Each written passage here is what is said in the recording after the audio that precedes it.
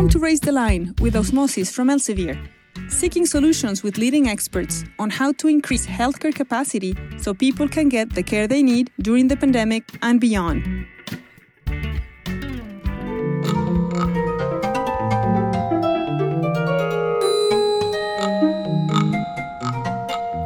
Believe it or not, what you're listening to there is a musical representation of the genetics of the coronavirus.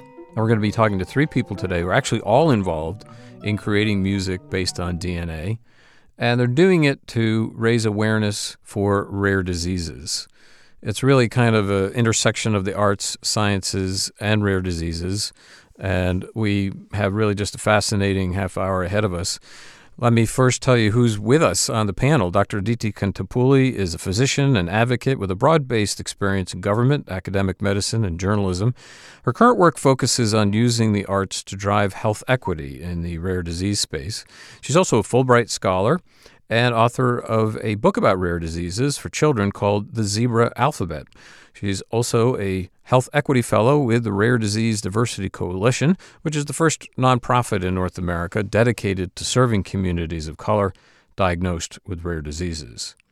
The gentleman who created that piece of music we just heard is also with us. Stephen Andrew Taylor is a professor of music at the University of Illinois Urbana-Champaign who composes music that explores boundaries between art and science. As a theorist, he writes and lectures on African music, data sonification, Bjork, and Radiohead. In popular music, he has collaborated on concerts and albums with the band Pink Martini, among others, and his music has won awards from the likes of the Guggenheim Foundation and the American Academy of Arts and Letters. Among his commissions are works for the Spoleto Festival and the Chicago Symphony. And we're also joined by Casey McPherson. He's a singer and songwriter based in Austin, Texas, where he lives with his two daughters, Weston and Rose. In response to learning in 2018 that Rose had an ultra-rare neurodevelopmental condition, he founded the To Cure a Rose Foundation and co-founded Everlum Bio, a rare disease lab designed to provide a range of services for ultra-rare disease patients seeking to discover treatments. He's also an advocate of the Sound Health Connection, which is about using music to engage the brain to improve communication and motor function in children with rare neurological conditions like Rose. So thank you all so much for being with us today. And let's start with you, Dr. Kantipuly. You are kind of the ringleader of this. Can you kind of give us a grounding, an idea of what you are doing to use the arts to drive health equity in rare diseases, and then just give us a sense of what's happening with the three of you in terms of a collaboration? Yeah, so initially how I got started with the arts was my time in India when I was studying rare genetic conditions. And I had met a boy, Nihal, and he was 15 years old and he had progeria. And so progeria is an accelerated aging condition. And at any given time, there is only about 400 people in this world with progeria. And so when I met him initially, I was, we were talking about hobbies and things he likes. And then I just kind of asked him like, oh, what's your favorite subject in school? And he had told me that, I stopped going to school years ago because I was getting bullied. And, like, what do you really even kind of say to that? Because we all think that education is like a birthright. So it kind of like hit me with a ton of bricks. And so I was like, wow, we really need to change maybe the cultural perspective on the stigma and the isolation and, how to treat our peers who have differences. And that's when the book started, the children's book of the Zebra Alphabet and teaching kids about these rare genetic conditions. I kind of shifted into arts a couple years ago. And then this year particularly, or last year really, I was listening to a lot of music, putting together playlists, and I came across Stephen's work, who was just brilliant, putting these genetic sequences together. And I was like, wow, this is like so cool. It blew my mind. And I reached out to him with this idea. I was like, oh, can we make a song for, rare genetic conditions? And 2023, like as Osmosis has announced, Year of the Zebra and, big things happening for the rare community. And he graciously accepted, and we were kind of putting this together. And then kind of when the track is sort of nearing its end, I was like, what about doing a concert and trying to sort of showcase this as, an advocacy awareness thing. And I was asking in the community again, like colleagues, and someone had recommended Casey. And so Casey came aboard, and he also shared the same philosophy of, raising awareness. And turns out he also had made a song based on his daughter's sequence genetic mutation. And so we were like, oh, that's really cool, because this is exactly what we were trying to do. And so there was a lot of mutual resonance here, and here we are. Yeah, just amazing. So, Steve, let me go to you. You get this contact from Aditi, and tell us what happens after that. And did you have any interest before or awareness before of the idea of trying to create music from DNA? Yeah, so I've been interested in science as a driver of music for a long time. And specifically with genetics, so I have two kids. They're both grown up now. But our firstborn son had Tourette syndrome, which got diagnosed when he was probably 7 or so. And our daughter was born with an extra thumb. They got surgically removed, when she was an infant. But I just started thinking that something happened with the recipe, and that's when I really started looking into genetic sequences as a basis for what we could either call data sonification or data-driven music. So I was just kind of plugging along, trying this out in various ways, things like the coronavirus, or one of my pieces is based on this language gene called FOXP2. There's a bunch of other ones. Anyway, sort of out of nowhere, Aditi sort of emails me. And things start happening because Aditi seems like the kind of person that makes things happen. I guess I'll leave it there for now. I get that same sense, actually. But just to help our audience and to help myself understand, how is it you assign a sound to any particular piece of DNA? Yeah, that's we call that mapping. So DNA consists of 4 letters, A, T, C, and G, and you can map those to anything. I mean, there's even an article in the satirical newspaper The Onion, which says that scientists succeed in pronouncing the human genome for the first time. And, turning it into, musical instruments is not that different from just saying the names A, C, T, and G over and over a whole bunch of times. So I did try lots of different kinds of mappings and, lots of failures. And then I finally started coming up with a few that I thought sounded a little better. But besides doing the letters, of course, you can do things like amino acids, and there's about 20 amino acids, and those can be represented with different pitches or different rhythms and so on and so forth.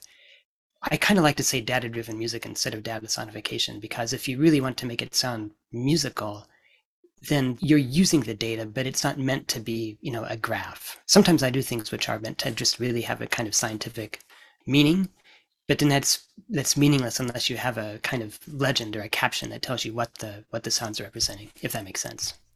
And actually, let's just listen to a little bit of a sample you sent me. This is coronavirus 6VLN.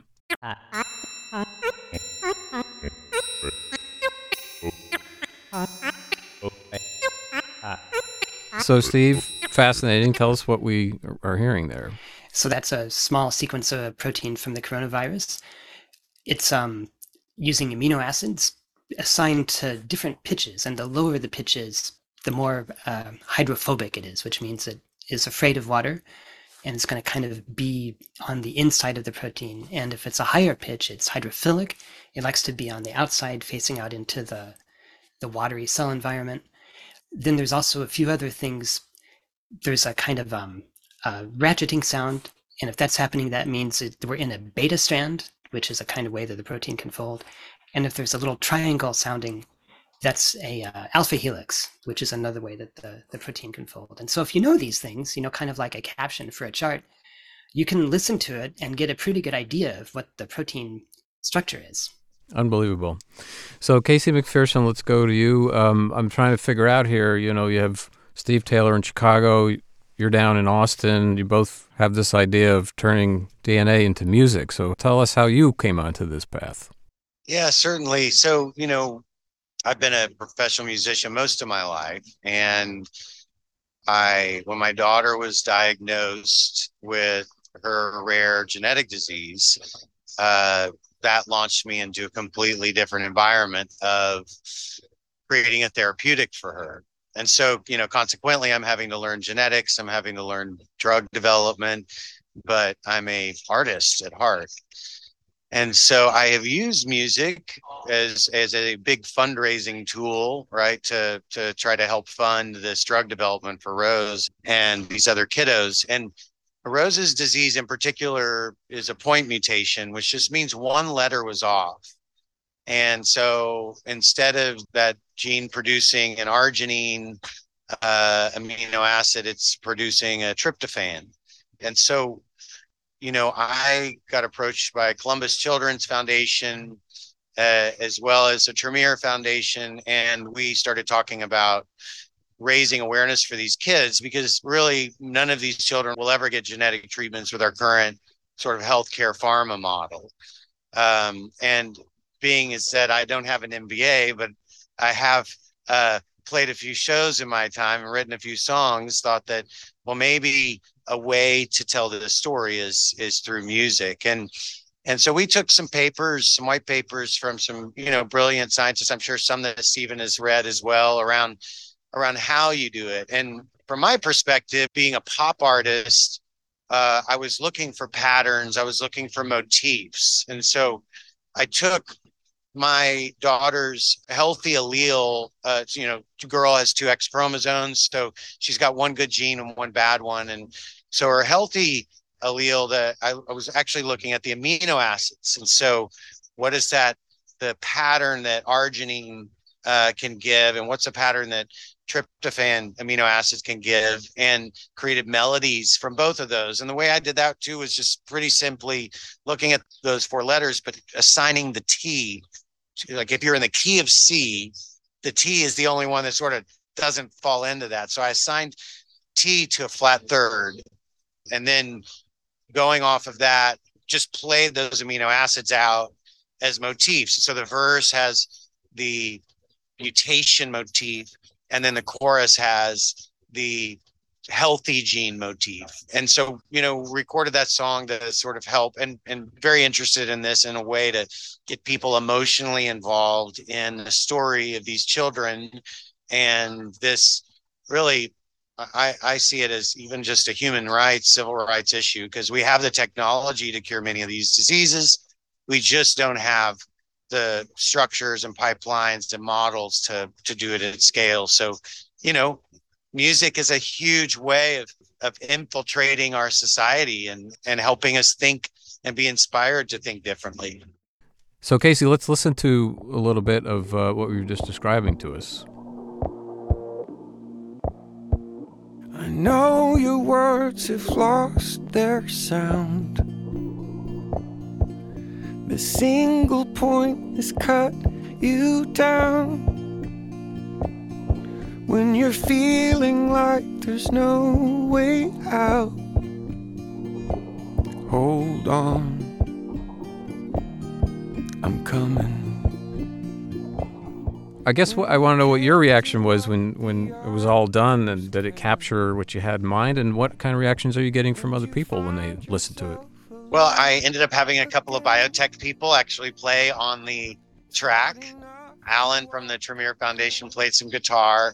And so the process of it was bonding, which I thought was very cool, which I've experienced with Aditi and Stephen as well. And what I hope happens is that we have a platform to tell the stories of these children, these patients, on a lens that doesn't look like, nobody wants to hear about a sick person. Nobody wants to see someone that's dying, someone that's in pain. Our social media, we tend to like to show the highlights of good things that are happening. So it's been a big challenge with rare diseases to get it, even with the word rare. We're 400 million people, 200 million children. That's not rare. My hope is that these songs can really make an impact in a larger conversation. So, Aditi, back to you. What is your hope here? I mean, you've got all of these great elements here. You're sort of the conductor of this symphony, if you will. How is this all going to come together? I think what we've discussed so far is we're going to try to showcase some of the tracks that Casey and Stephen have composed and sort of put it together. But also another idea was to bring other musicians on board that may have had health conditions and to talk about their personal struggle as well, to sort of advocate for health, lessen the stigma. And I think in the long term, I think what I'm seeing is that it's not just like a one and done concert to bring in funds, like a one-time thing. Like I want it to be sustainable. And I mean, yes, we are raising awareness for these rare conditions, but I think it's also a really cool gateway. When we talk about health, there's different aspects. There's physical health, emotional health, mental health, and now I think we're going to see the trickling of genetic health, because sometimes that's like even a black box when we're talking about genetics. So opening those conversations up through music, I think would be a really powerful way to sort of be more active about our own health and well-being. What would you add to that, Steve? Everything Aditi said, and the one thing that Casey actually just said really hit home for me is I've been trying to work on this project of turning these genetic sequences of rare diseases into music. The music comes out very sad, and just like Casey said, nobody wants to see a sick person, and I think that if we can find a way to make it uplifting at the same time as a kind of artistic expression, I think that would be my dream. I'm still working on that. And do you envision doing, fuller scale symphony, that sort of thing? Thanks to Aditi, pretty much, yes. She's been in contact with some professional orchestras, and I think that there's interest in it. It's something that all of us have to deal with. And I think there are a lot of people in the medical community who are musically talented. And so I think that if we can connect with those people, we can maybe make something beautiful happen. Casey, you mentioned before your daughter Rose, and mentioned the Cure a Rose Foundation. Foundations, of course, are always trying to raise money and raise awareness. Talk a little bit about the work of the foundation, how things are going, and how you think this might help. Yeah, well, the process of developing a genetic treatment is typically pulled out of an academic institution as a proof of concept drug. And so seeing that sort of academic incentives can sometimes be publishing and funding their labs, biotech incentives and pharma incentives are really what's the profit margin on a drug. And, as a parent, your incentive is to create a cure for your kid. So I wanted to be laser focused on that with the foundation. So we wanted to build a platform while we're building Rose's genetic treatment for her disease, that we could do this again and again and again in a faster, more efficient process. And so that's what we've done. We've raised enough money and we've created the first proof of concept drug for my daughter's disease, that exists anywhere in the world. Wow. The problem then becomes getting it into the FDA and the $2 to $4 million that it takes to do the required studies. Proof of concept drug is a lot cheaper to make than it is to do all the safety and GMP manufacturing it takes to actually get into a phase 1 trial. So, that's where I'm at with that. But I'm very excited about creating a pathway. So for the next parent, for the next Rose, for the next disease that we discover, can all the work that we do begin to create efficiencies and a larger path instead of continuing to just cut down, new trails and the learnings that happen in that, can we begin to sort of widen this path for more families and more patients and ultimately more cures? Now, Aditi, you're a physician, but you're also working on a song yourself about a gene mutation that causes cerebral cavernous malformation. So tell us more about that. Yeah. So around the time that I was having all these conversations with Stephen and Casey and then hearing about their experiences,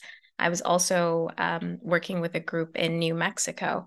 And the New Mexico story is that in the late 1500s, there was a man from Spain who migrated to New Mexico, and he passed on this mutation known as CCM. cerebral cavernous malformations. And so typically it's a rare condition, but in New Mexico, there's a higher prevalence. And essentially I thought, okay, I heard the track that Casey had composed for his daughter. And it was very moving, and it's like emotionally riveting when I heard his track. And I said, could the same concept be applied, to a different condition where we have patients and families that can sort of drive this music? And so right now I'm working with a local musician and a community member who is personally affected by CCM, and they are penning the lyrics to the song. And it's like the genre is going to be more like Southern country, but the idea only came because I met Stephen and Casey. So just trying to transpose it to a different community and see how we can expand. Wonderful. Yeah, once you get the creative juices flowing, it can go in any direction, right? Mm-hmm. We're almost out of time. Casey, I wanted to turn to you as a parent. We have a lot of learners, medical students, nursing students, and so forth, and also early career clinicians. What would you like them to understand about dealing with patients and family members who have rare diseases? Yeah, I mean, that's a great question. We live in such an exciting time right now. If you look at the way, though, how education works, oftentimes you'll have a solution and it takes near a decade to get the training for this new solution. And science is moving so fast right now. And if there's one thing for early clinicians, or in their career, is genetic testing is so important. And even the idea of genetic testing for diseases that don't have current therapeutics, because those numbers give people the ability to showcase that this disease is an issue and brings in more resources. So I'm like, test everyone and test often, because new variants show up. So go back to the website the year later. If yours was a variant of unknown significance, go back a year later. It may change, but it opens up a pathway of hope and understanding to parents that don't know what's going on with their children. And I'd say the last thing is these parents are surviving. They're surviving day to day. And when you become a number because you've reached the dead end of your healthcare system, it is really depressing, And so I think from a clinician standpoint, nurse's standpoint, you have the ability to educate yourself on potential pathways that provide hope. And the parents are having to do that because no one else is right now. But I think in the future, we're going to see the medical community really rising to the occasion here, and so that's my encouragement. There's so much innovation that can be done, but we need leaders in every place of medicine, to have courage and have the bravery to believe that they can make an impact. Well, we're almost out of time, but I do want to give each of you a chance to let people know how they can learn more about your fascinating work. Steve Taylor, where should people go for that? You can find me at illinois.edu, which is for the University of Illinois at Urbana-Champaign, or I also have a website at stephenandrewtaylor.net. And Aditi, for folks who want to keep track of all this, where should they go? Probably the best way is for people to check out my LinkedIn. And Casey McPherson, what about you? You can follow my story at securerose.org, and then you can check out some of the music at alpharev.com and flyingcolorsmusic.com. Well, listen, this has been as fascinating as I hoped it would be, and I want to thank you all so much, not only for spending time with us today, but for this really innovative and important work that you're doing. Thanks, Michael. Thanks a lot. Thank you, Michael, for having us. So as we wrap up here, let's listen to another selection of Steve Taylor's to give you a sense of the different kinds of music that he's producing from that. It's called Winged Helix Cardinal Whale, and it's a representation of the FOXP2 gene.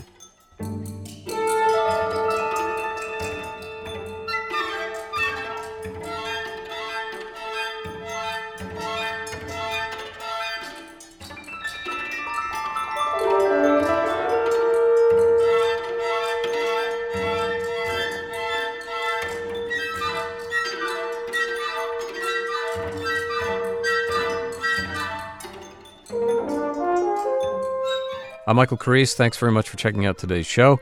And as always, remember to do your part to raise the line and strengthen the healthcare system. We're all in this together.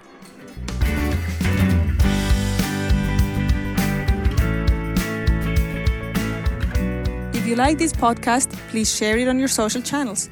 You can also subscribe to the series and check out all of our episodes at osmosis.org/raisethelines podcast.